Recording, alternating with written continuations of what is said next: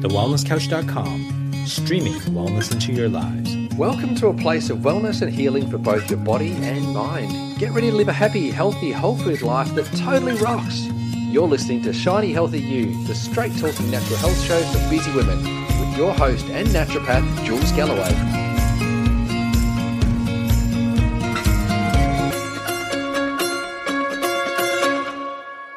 Today's guest is the owner of a business called The Space in Between. She's an experienced Reiki master teacher and shamanic healing facilitator. Woohoo! Based in Melbourne, Australia. Don't you laugh yet, woman. I'm not finished. She sounds pretty cool, doesn't she? My guest loves working with people who are looking for a deeper truth and meaning to their lives by helping them discover their innate power. And it gets better. With her guidance, you can connect to your inner compass and trust your heart's truth.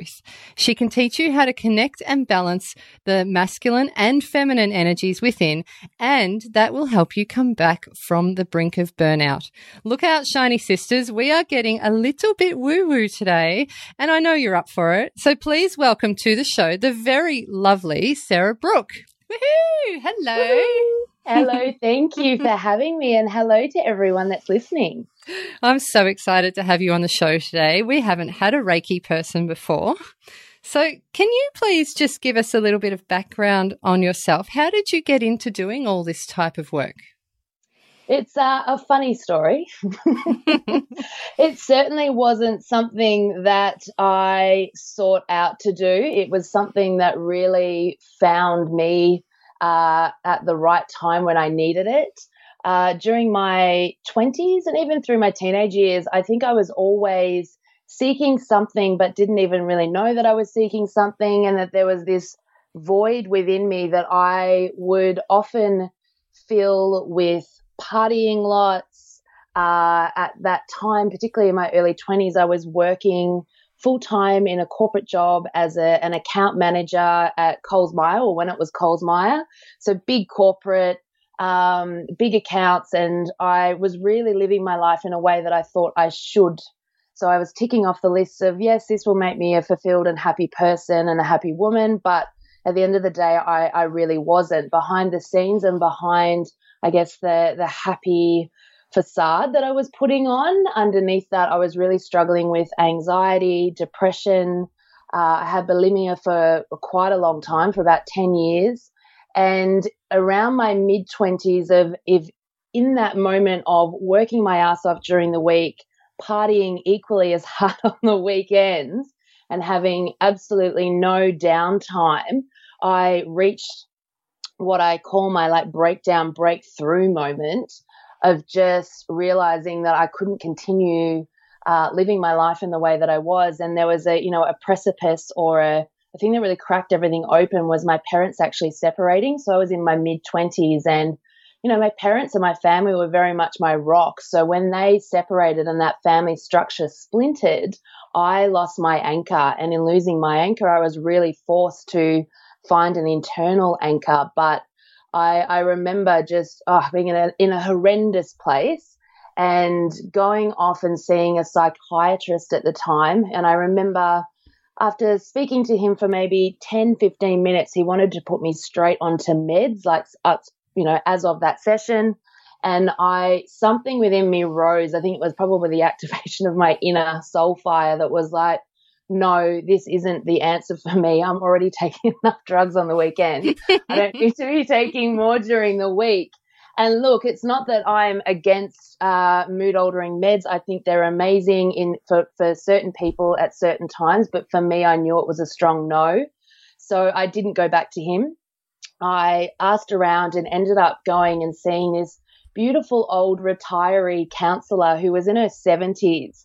And I remember going to her and sitting on her couch. She had this little terrier dog. And as I'm spilling my guts out and telling her all of the things that were wrong with me and my life, her terrier dog was dry humping this teddy bear in the corner of my eye.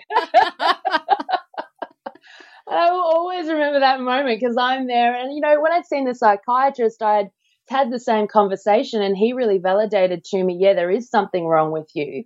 Whereas when I spoke to this beautiful woman, Marion, I was like, there's all of this stuff wrong with me. She just looked at me with such presence, love, and compassion, and said, there's nothing wrong with you, Sarah.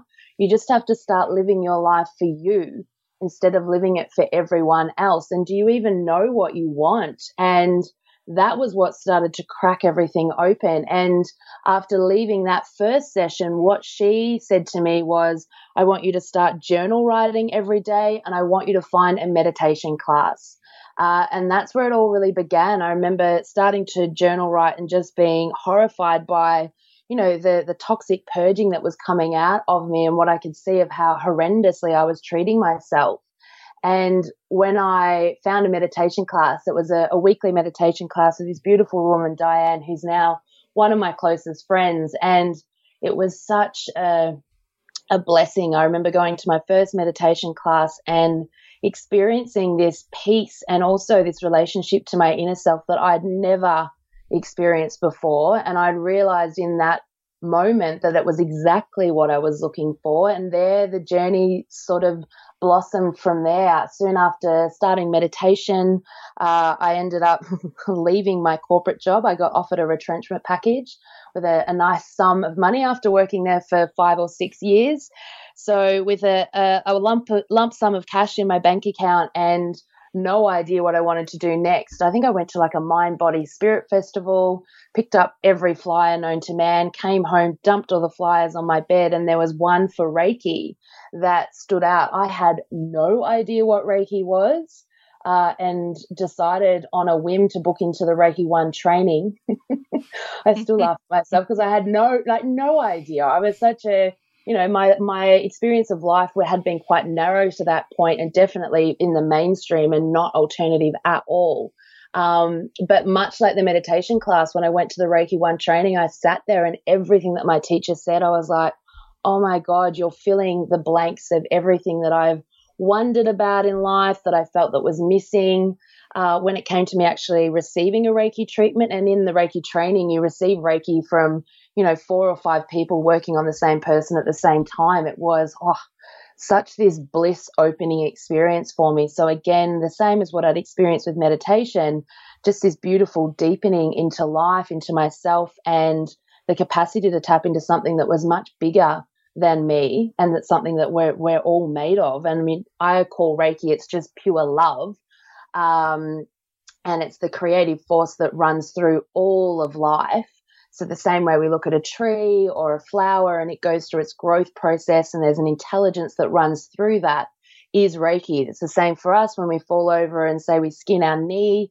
We know that there's a healing intelligence within the body that will block blood flow to that area, encourage skin restoration, and we just sort of take for granted that, yeah, my body's going to heal itself. Well, there's an intelligence that runs through that, and that intelligence is what Reiki is. So it's part of us. It's not something separate from us. It's not something that we necessarily are even channeling to use. I think it's one of the most common misconceptions.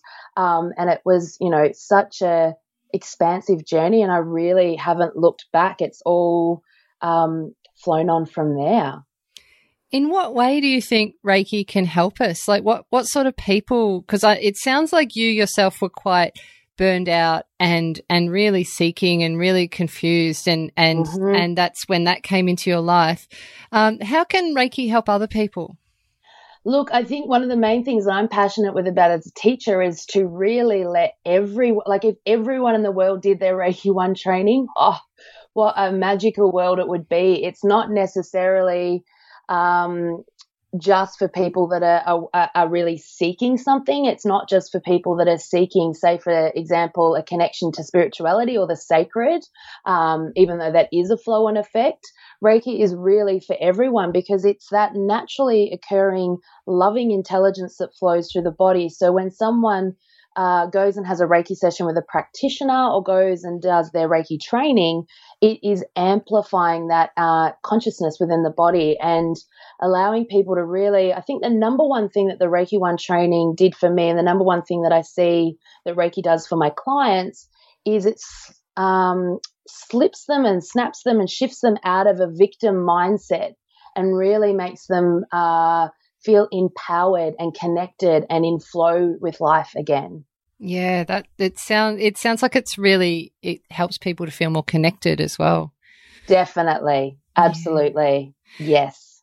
Now, I love that after the Mind Body Spirit Festival, you came home and it was like that particular brochure jumped out at you. So it sounds like you were kind of operating on instinct and flow rather than looking at it in kind of a more scientific way or an analytical way. So talk to me about instinct, because I get this sense lately that when I see a lot of clients, a lot of women, I feel like they've lost their instinct and that their anxiety and the anxiety takes over the decision-making process, and they're getting very cerebral about decisions. And a lot of what I do when I'm talking to clients is trying to bring them back into being able to have that gut instinct again. So talk to me about that. Absolutely. I think the number one difference with where instinct lies is instinct is in our bodies. So it's more of a felt sense than it is a thought. So I know for me, when I was in that burnout mode, part of the reason of that had become from just operating from the mind too much and from thought. And I think that's just a symptom of our sick culture at the moment. We've all been conditioned to think our way through life and to really, it's overachieving, consuming, go, overgiving, and that really flicks us into our mind. And when we've been in our mind for too long, it is like the body starts to give us these signals and these alarms of, hang on, you need to be paying attention to what's going on in the here and the now. So I think the number one tip that I can give people to reconnect into their instincts is to get back into their felt sense of their body. Within the energy system of the body, there's a chakra point, which is the base chakra, which sits at the base of the spine. The base chakra rules our connection to the earth. It's also, its primary function is really focused on security, survival, and our connection to the tribe. It's also where our animal-like instincts reside. And it's the first thing that we'll disconnect from when we've been operating from that logic mind too much. And it's the number one thing that we need to reconnect back in with in order to be able to navigate through life. And it's much like I use the example with my students and clients. It's like animals.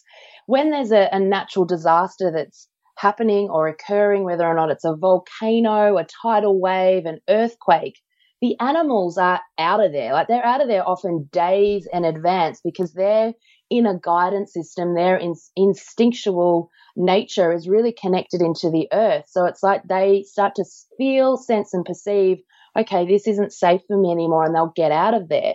Whereas humans, most of us that live in the West, are so fused in our minds and we're so disconnected from our bodies that we've lost our instinctual sense. So, we build houses on fault lines and floodplains, and then it's all hysteria when nature does what nature does. And I think that's a great analogy just for life as well. Like, there are going to be times in our life when like earthquakes occur or deaths occur or massive changes in our life occur. And if we're not connected to our instincts, it makes it a terrifying occurrence. And of course, there's going to be a lot of anxiety and fear because we're disconnected from our instincts. And, women in particular have got such a potent inner navigational system. But if we're not giving to ourselves, if we're not checking in with our inner worlds, then we're really like a boat without an anchor, just will go with the flow or be drawn into the chaos of the overwhelm of what's going on. And I think that's why now there's such an epidemic in women in particular, but I work with men as well, who are suffering from adrenal fatigue, chronic fatigue, or women where they've got womb-related issues like polycystic ovaries, horrendous PMS symptoms, things like that, because it's such a call of, hello, we're disconnected from the earth and our bodies and our deeply instinctual feminine nature. And when I talk about the feminine and masculine, it's gender aside, all regardless of whether or not you're a male or a female, we all have these masculine and feminine polarities that work within us to make us whole. And because our culture has conditioned us all to be in more of the extreme masculine, so the yang of doing, achieving, conquering, thinking, this is just now a symptom of Mother Nature really rising and going, hello, we have totally lost balance here. And we're seeing that not only within our bodies, but we're seeing it externally in the world with, the environmental disasters and changes that are occurring as well. So it's, it's a big thing of our time and for our generations. It's huge. And one of the things that really troubles me at the moment is that separateness that we have in the way that we live, like especially when women pop out 1 or 2 babies. Oh, yes. And they're literally like at home in this little bubble, and then, their mates up the street with their babies in their little bubble, and someone's 2 suburbs over in their house in their little bubble, and no one's connecting. Like, no, it's no I'm wonder we're feeling so emotional as you're talking about that, because we've lost connection to the tribe and the community. And for women in particular, we need our sisters around us. Like, men tend to be, like, I guess the best analogy that I can give in terms of the different ways that men and women operate, and this isn't a sexist thing at all, it's just of how the energy works. Men are really ruled by the sun, so they, can go out and conquer the world and do it as a solo journey. And of course, women go through that at different points in their lives as well. But when it comes to women, we're ruled more by the moon, and that we go through cycles. But for raising children in particular, it's massive, and it's something that is really, we need the tribe around us. We need the sisters to support us. Otherwise, it's no wonder that there's all these mums out there that are burnt out. They've got postnatal depression. They are, running on nervous energy and adrenal fatigue. And it's such another indicator of we can't do it alone, nor should we have to. But I think there's also this splinter within sistership as well, where because we're all disconnected from our feminine nature, and a lot of us we can't really trust, or we've had incidents in high school or whenever it was where we couldn't really trust the women around us to support us for whatever reason, or there was a competition that was running through it. So we've really learned how to be, self-sufficient, or just to have to do it alone. But we've also watched, I guess, our mothers and our grandmothers doing exactly the same thing of, I feel like, it's a flow-on effect of the industrial age, where a lot of the men have gone off to work, or even in the pre-baby boomers, a lot of the men had gone off to war, so there wasn't men around, so women really had to do it all. And we can do it all, but it's much better when we've got the sistership around us supporting us, and the community supporting us. And you're exactly right, as everyone is isolated in their little box houses, even though we're so connected online, we're so disconnected in the areas that really matter. Yeah. And if we can do it all, and should we do it all? Like, just because you can do it all, like, are you sure it's not going to be at the expense of something? Like, maybe your adrenals are going to turn into tiny little sultanas. Yes. Yeah, it's like, doing it all. And I know from my journey, I don't personally have kids, but I have gone through burnout a couple of times, obviously once in my early 20s, and then again a year into when I moved into my business full time as well. So, my baby has been my work, where I've really self-sacrificed and just worked ridiculous hours and not switched off, and turned my adrenals into sultanas, which is sort of ironic considering I'm the one that's meant to be holding space for others. Don't worry, hon, I've done it too. It's indicative though, because what I've had to realize is within my business, I'm in a giving role, and I'm holding space, much like what mothers do for their children and families. But the interesting thing is when we're in an energy of giving, we're actually in our masculine yang energy. We're not, a lot of the time we can think, women are givers, and that's a feminine quality. Women, just want to give and share love. That's our nature, and that's what we'll do.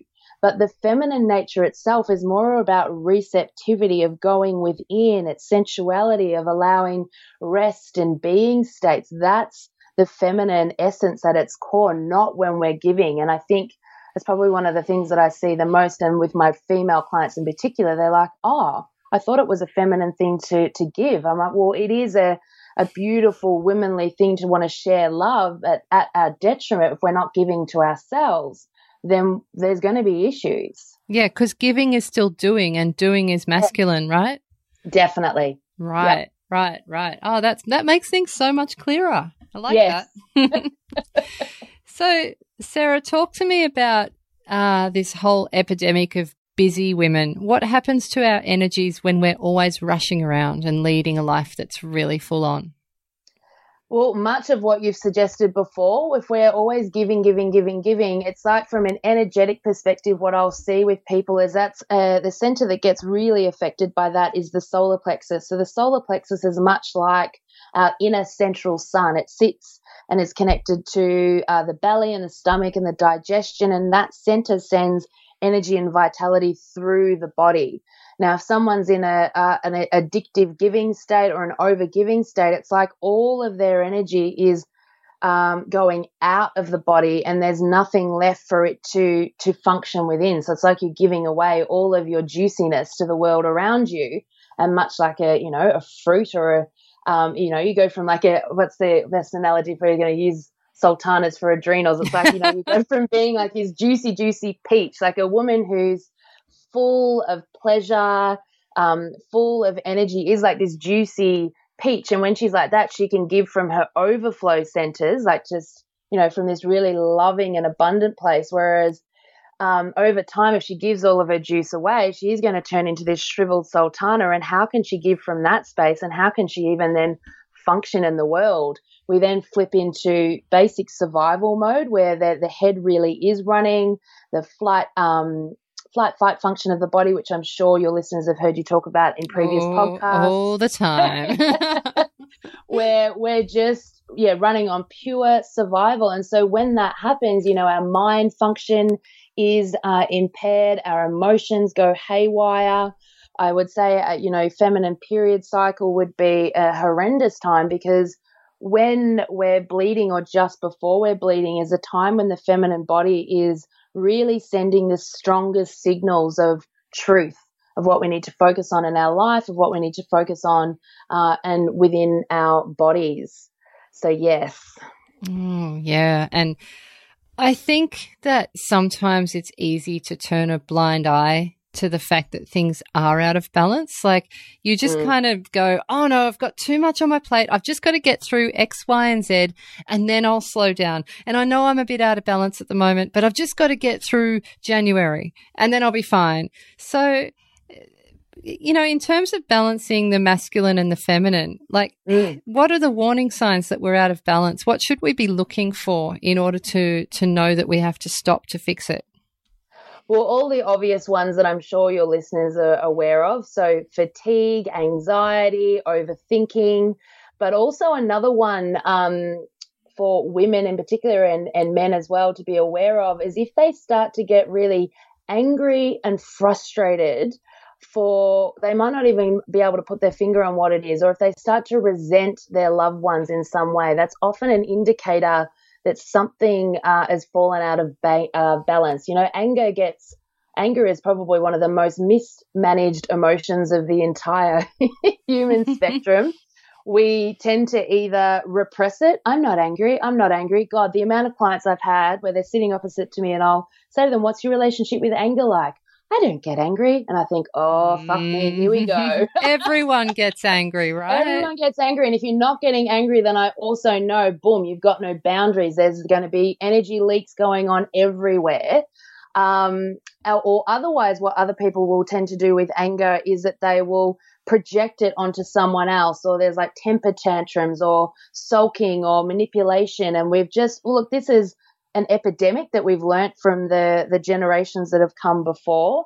But anger, if one thing I can get your listeners to really embrace is their anger, to get in touch with their anger, because anger is always a signal. It comes from the solar plexus, from the lower three chakras of that knock, knock, something isn't right here. You're not managing your energy in the best way, or there's been a boundary that's been invaded, or something needs adjusting in your life, because we only really get angry when we need to protect ourselves or a loved one, really. So getting in touch with the anger and going, okay, well, what actually needs adjusting in my life, and taking that gift. And I think as well, anger's gift is also learning how to say no and get on the no train, as I say to my clients. We love the no train here at Shiny Healthy You. Excellent. Best thing ever. And really unraveling from perhaps the guilt and the shame that then comes of, oh, if I let this person down, or if I don't do this for my child, am I a bad mother or a bad friend or a bad sister or daughter? And I'm sure your listeners have heard this analogy before, but it's much like when we're on an airplane. If the airplane's going to crash, they constantly say you need to put the oxygen mask on yourself first and then your family members, because if you can't breathe and you can't function, you're going to be useless to the people around you. Anyway, yeah. Yeah, and what I've been learning a lot lately, even in my own life, is you can't just flog yourself for like 6 days and then fit your oxygen mask for like half an hour. You can't just go boom, boom, boom, work, give, and then go to a yoga class. It's more than that. It's not like taking a Panadol for a headache. It's no. You have to bring it into your daily life, not just use it as a quick fix at the end of your busy day.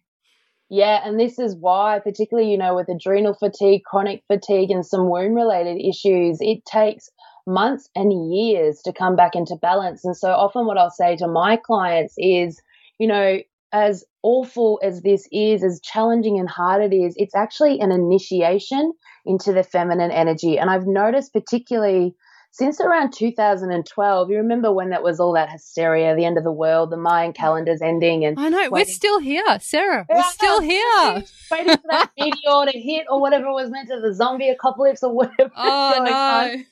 But what actually happened was much more energetic in nature. There was a real activation of the feminine and a real rising of the feminine nature. And what I saw, that was when I hit a burnout.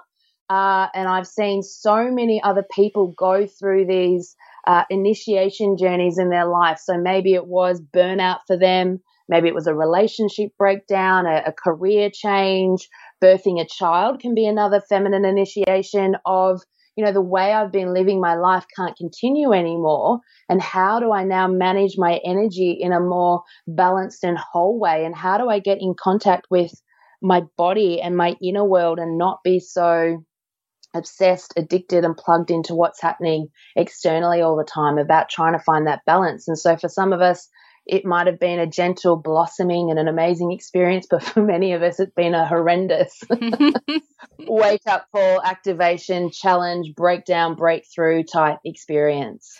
Yeah, and I like how you said it's not until some women have a child that some of this stuff kicks in. And I would even go further and say it's sometimes not until they have the second child. Yes. Or maybe even the third child, because that's when they're landing on my doorstep. Yeah. Yeah, can imagine that for sure. And it's like, oh, I wish I'd had you 4 years earlier. Well, it would be good if these things were, taught in school even about the balance. But I think, this is where we've learned. I know for me, I went to like a mixed primary school. It wasn't necessarily primary school, but I went to a high school that was a private girls' school that was very much about empowering us, that we could do anything that we wanted.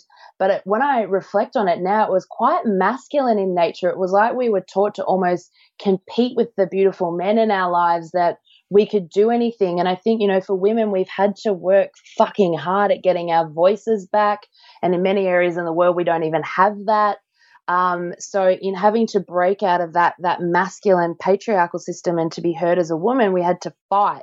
But I think for my generation, I'm 35, so for children of the 80s and the late 70s, it's like we had to go so hyper masculine and almost become men in nature to navigate through life. And so particularly, when our generation has then had children, it's like, well, how the fuck do I manage being a mother, still having my other goals and aspirations that I know I can have, and finding that balance? And I see with so many mums that I work with, they really struggle with I can have anything, but I've got a family and I can't have everything. So they might be trying to juggle a business on the side of raising, 3 or 4 children, and then feeling horrible because they're not living up to this expectation of being able to do it all. Yeah, and I just want to touch upon what you said about high school, which is really interesting, that it was a very competitive environment. So you're told that you can have anything you want. You just have to reach high and aim high and commit yourself and rah, rah, rah. but you also might have to step on top of the person next to you to go and get that thing. And so it's not a collaborative approach, is it? It's a very competitive approach. And I wonder what that does to women, and that, like, it's right. It's the opposite of what you do in your business, isn't it? Because you actually bring women together, and you have gatherings, and you have these workshops and events where they're actually getting together and connecting on that level. So tell me why we need that. Oh, gosh, we need it on so many levels. It's really moving from that paradigm, exactly that, of competition into collaboration. Women need other women around them to grow. And I think often what happens that I see, and I know I've this experience in my life, is say you're going through something emotional or a challenge or an obstacle in your life, and you take it to a girlfriend. Often we've been conditioned as women to then try and fix that woman. So we let her listen, and then we'll talk her through it and give her all these suggestions and advice. And look at me, I'm so good and worthy giving my friend all of this advice, and this is the way I help. Or otherwise we then start sharing stories of victimhood. So it's like, okay, I'm going through this. Oh, that's happened to me too. So I see women particularly, they might get together and bitch about their partners, like, oh, he's not doing this, he's not doing that, and it becomes this really catty, toxic energy. Or we bitch about our other sisters around us or whatever it is, and that's a way of gathering energy. But it's so toxic and draining when we do that, versus what I will really encourage in my circles, in my group gatherings, and empower my clients one-on-one, is when there's a sister that's in need, she just needs to be held in presence with exactly how she is. She wants to be acknowledged. Something along the lines of, she's feeling sad. I understand that you're really sad. Is there anything I can do for you? I'm here for you. And just being held and listened to in presence is often what we're really desiring. And then to focus on, really empowering that woman and giving her power back and going, you can get through this. What are you feeling is going to be the best for you to move through this, rather than trying to fix her as well. I think there's a big difference in that, because I know for myself, if I'm going through something and I've got women around me trying to fix me and throw advice at me, it's just like, fuck off.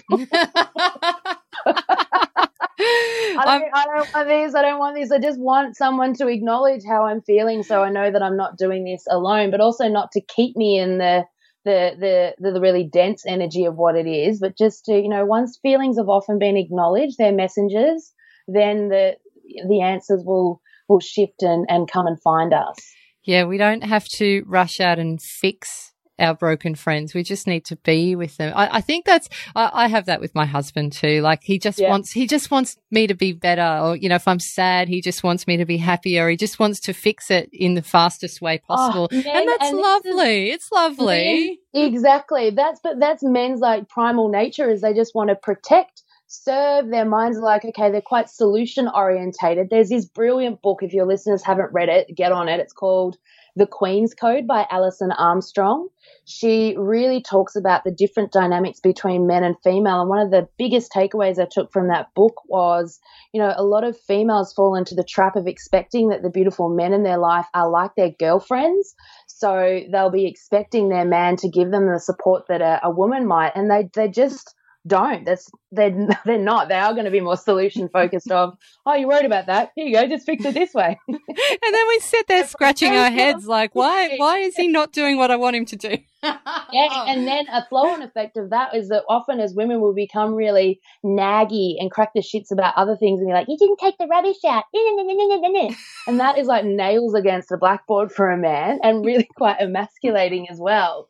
So often that can be an indicator of where we're running on empty too, of where we're disconnected from our feminine nature, as we'll start lashing out at other people around us, and it can definitely affect the intimate relationship as well. Yeah, and we're definitely not putting the women's movement back 50 years by having this conversation. It's just about fine-tuning the way that you communicate with people, isn't it?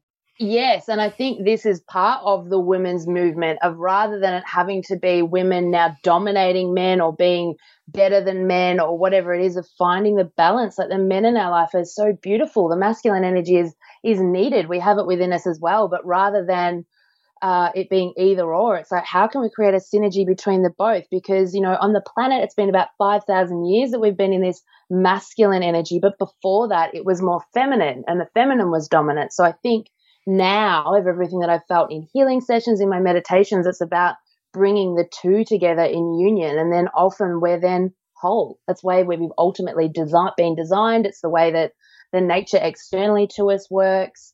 So we can take a lot by looking at external nature and how things grow and shift, because we're exactly the same on an inner level. Yeah, I love that. Love it. Tell me, there has to be some people out there listening right now who are curious about this stuff, but it can be a bit daunting or even sometimes a bit scary. They're not used to dabbling in this side of things. What's a simple kind of non-threatening way for them to get started? And I totally agree with you. I find that there is a lot of people that have fear or uncertainty about this. Look, I think in particular around Reiki, if you were wanting to experience even just giving a Reiki to yourself, I've got on my website a self-healing practice that I designed originally for my Reiki students, but then I turned it into something that anyone could use, because everyone has Reiki naturally through them. It's the intelligence that runs through the body. It's the healing energy that runs through the body, and you have an ability to work with it and expand it. So that is a really simple, I think it's like 25 minutes, half an hour practice of just exploring the energy within the body. There's also, if people are wanting to explore meditation really easily, I'm so excited about this. There's an app called Insight Timer.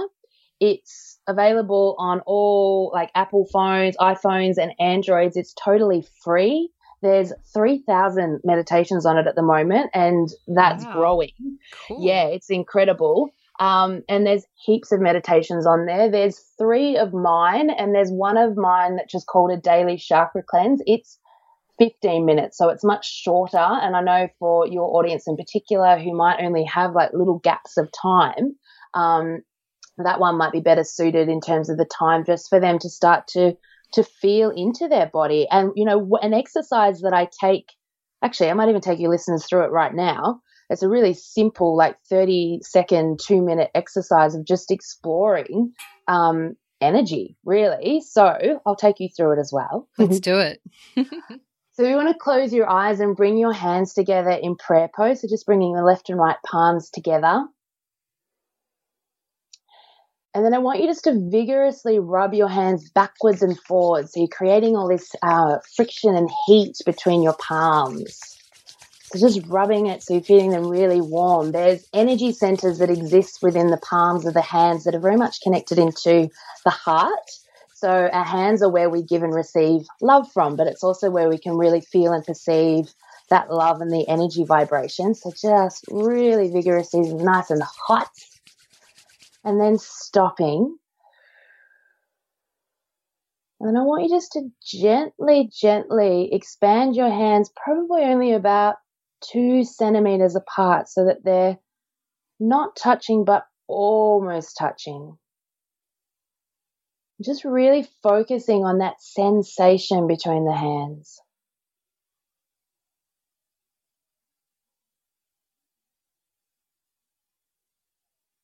And then just exploring, gently expanding the hands wider than the 2 centimeters. So you might go out to 10 centimeters, but really staying connected to that sensation between the hands, that there's something there.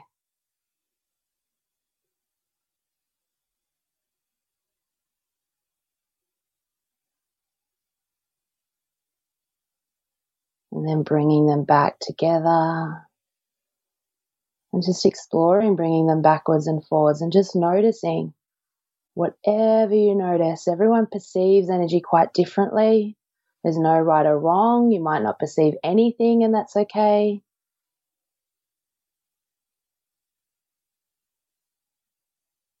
The energy body expands about an arm's width around the body.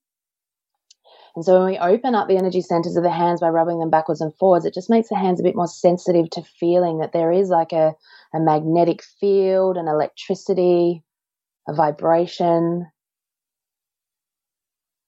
And so everyone can perceive energy. It's just because we haven't been taught, and our brains aren't focusing on that because we've been taught to focus on other things, or it's the physical is only real. We can't feel or perceive the unseen world. But, you know, our energy bodies is much like electricity. If electricity is running through a current, we can't see it, but we'll know about it if we stick a fork into the socket.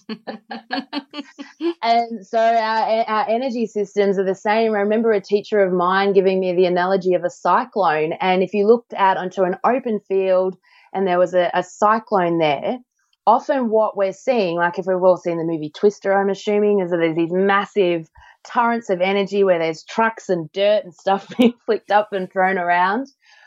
But if all of that dirt and debris and trucks were moved, we wouldn't be actually able to see the cyclone energy with our physical eyes. We only see the result of the energy. So Reiki energy, our energy field, is exactly the same. It's not something that we're ever really going to be able to see with the eyes. It's something that we feel.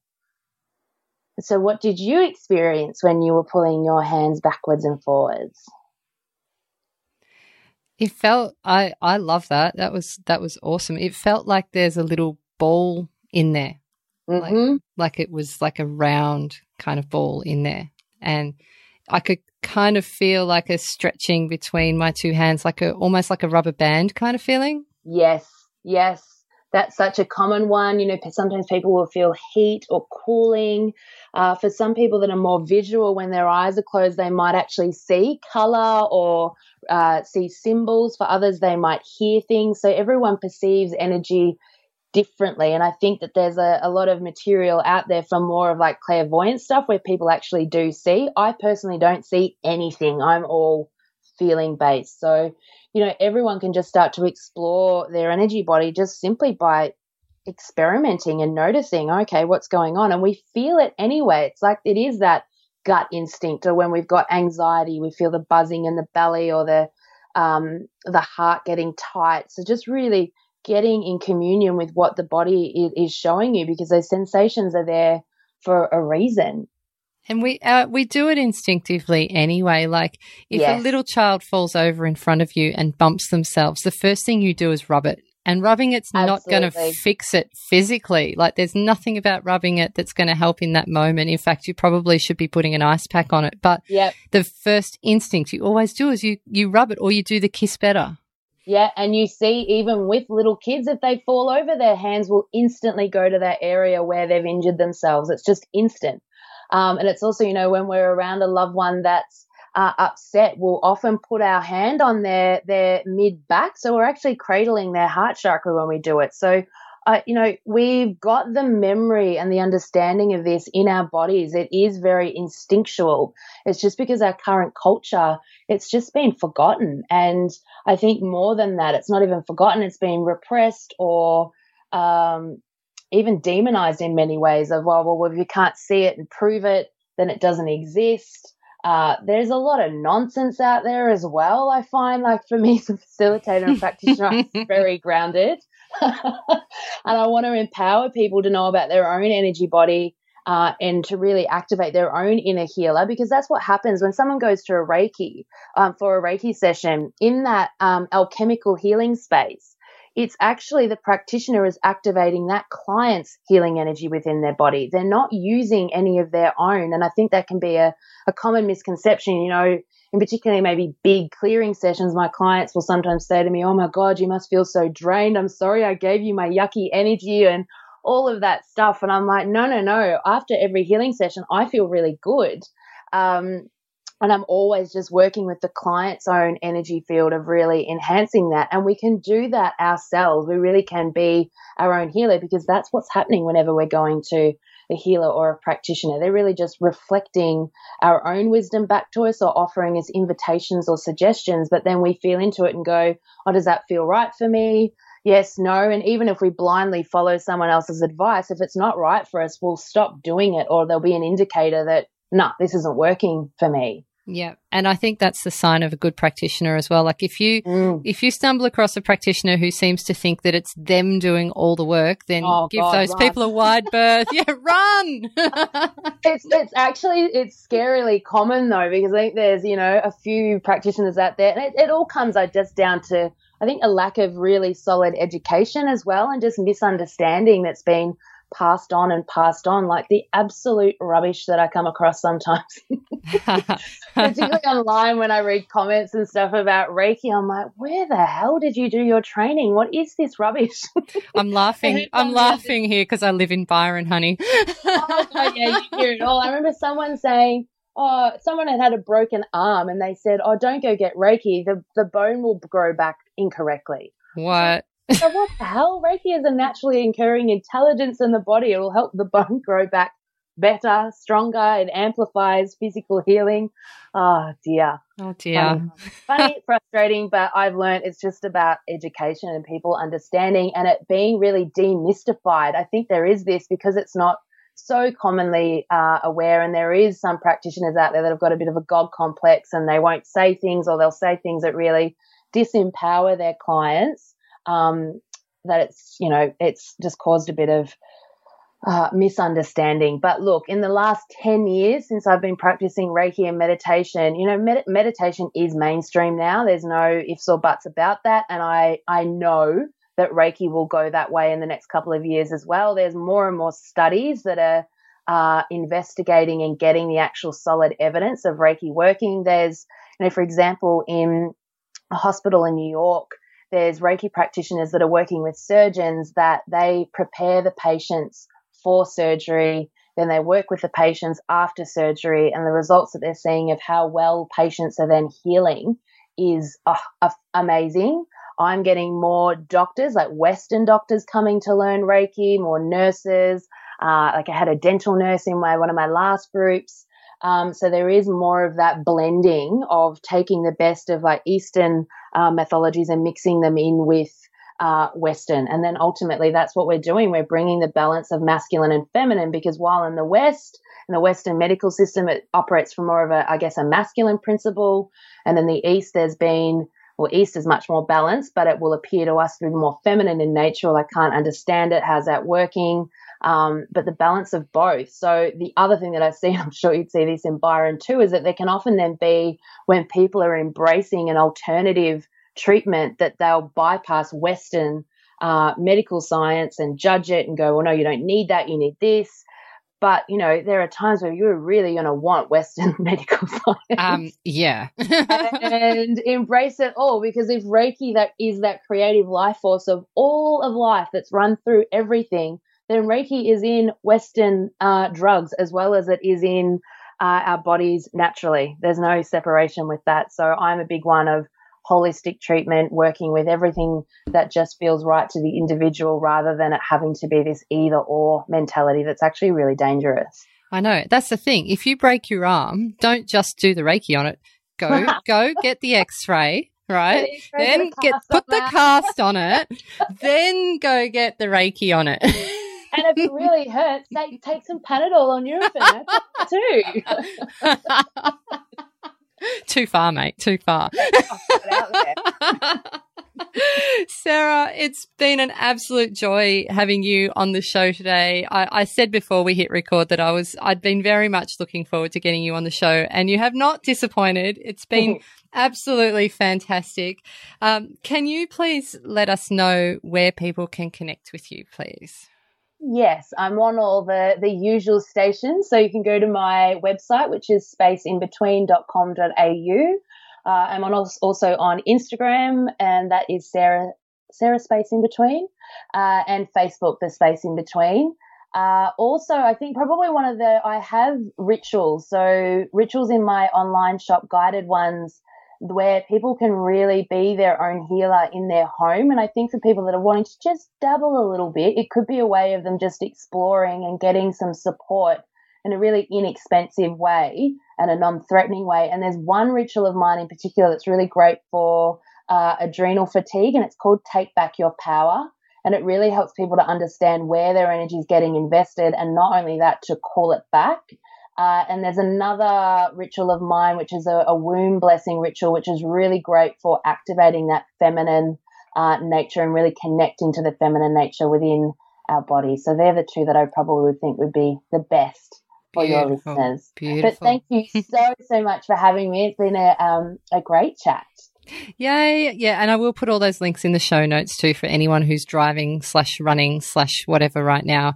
And it's Sara, Sara, and Brooke with an E on the end. Yes. Yes. Awesome. Thank you so much, Sara. That was so much fun. Thank you. I hope you enjoyed getting just a little bit woo-woo with the lovely Sara Brooke today. If you liked this episode, don't forget to hit subscribe because even though I'm over in Greece right now, we're still rolling out the episodes every single week and there are some absolute pearlers coming up. Also, I've got a new free gift up on my website right now just for you. It's a seriously kick-ass ebook full of healthy dessert recipes. They're amazing and it's yours free right now over at julesgalloway.com. See you here next week. In the meantime, stay shiny and bye for now. This has been a production of TheWellnessCouch.com. Check us out on Facebook and join in the conversation on Facebook.com/TheWellnessCouch. Subscribe to each show on iTunes and check us out on Twitter. The Wellness Couch, streaming wellness into your lives. Whilst the Wellness Couch presenter endeavor to provide accurate and helpful information to their listeners, these podcasts cannot take into account individual circumstances and are not intended to be a substitute for health and medical advice from a qualified health professional. You should always seek the advice of a qualified health professional before acting on any of the information provided by any of the Wellness Couch podcasts.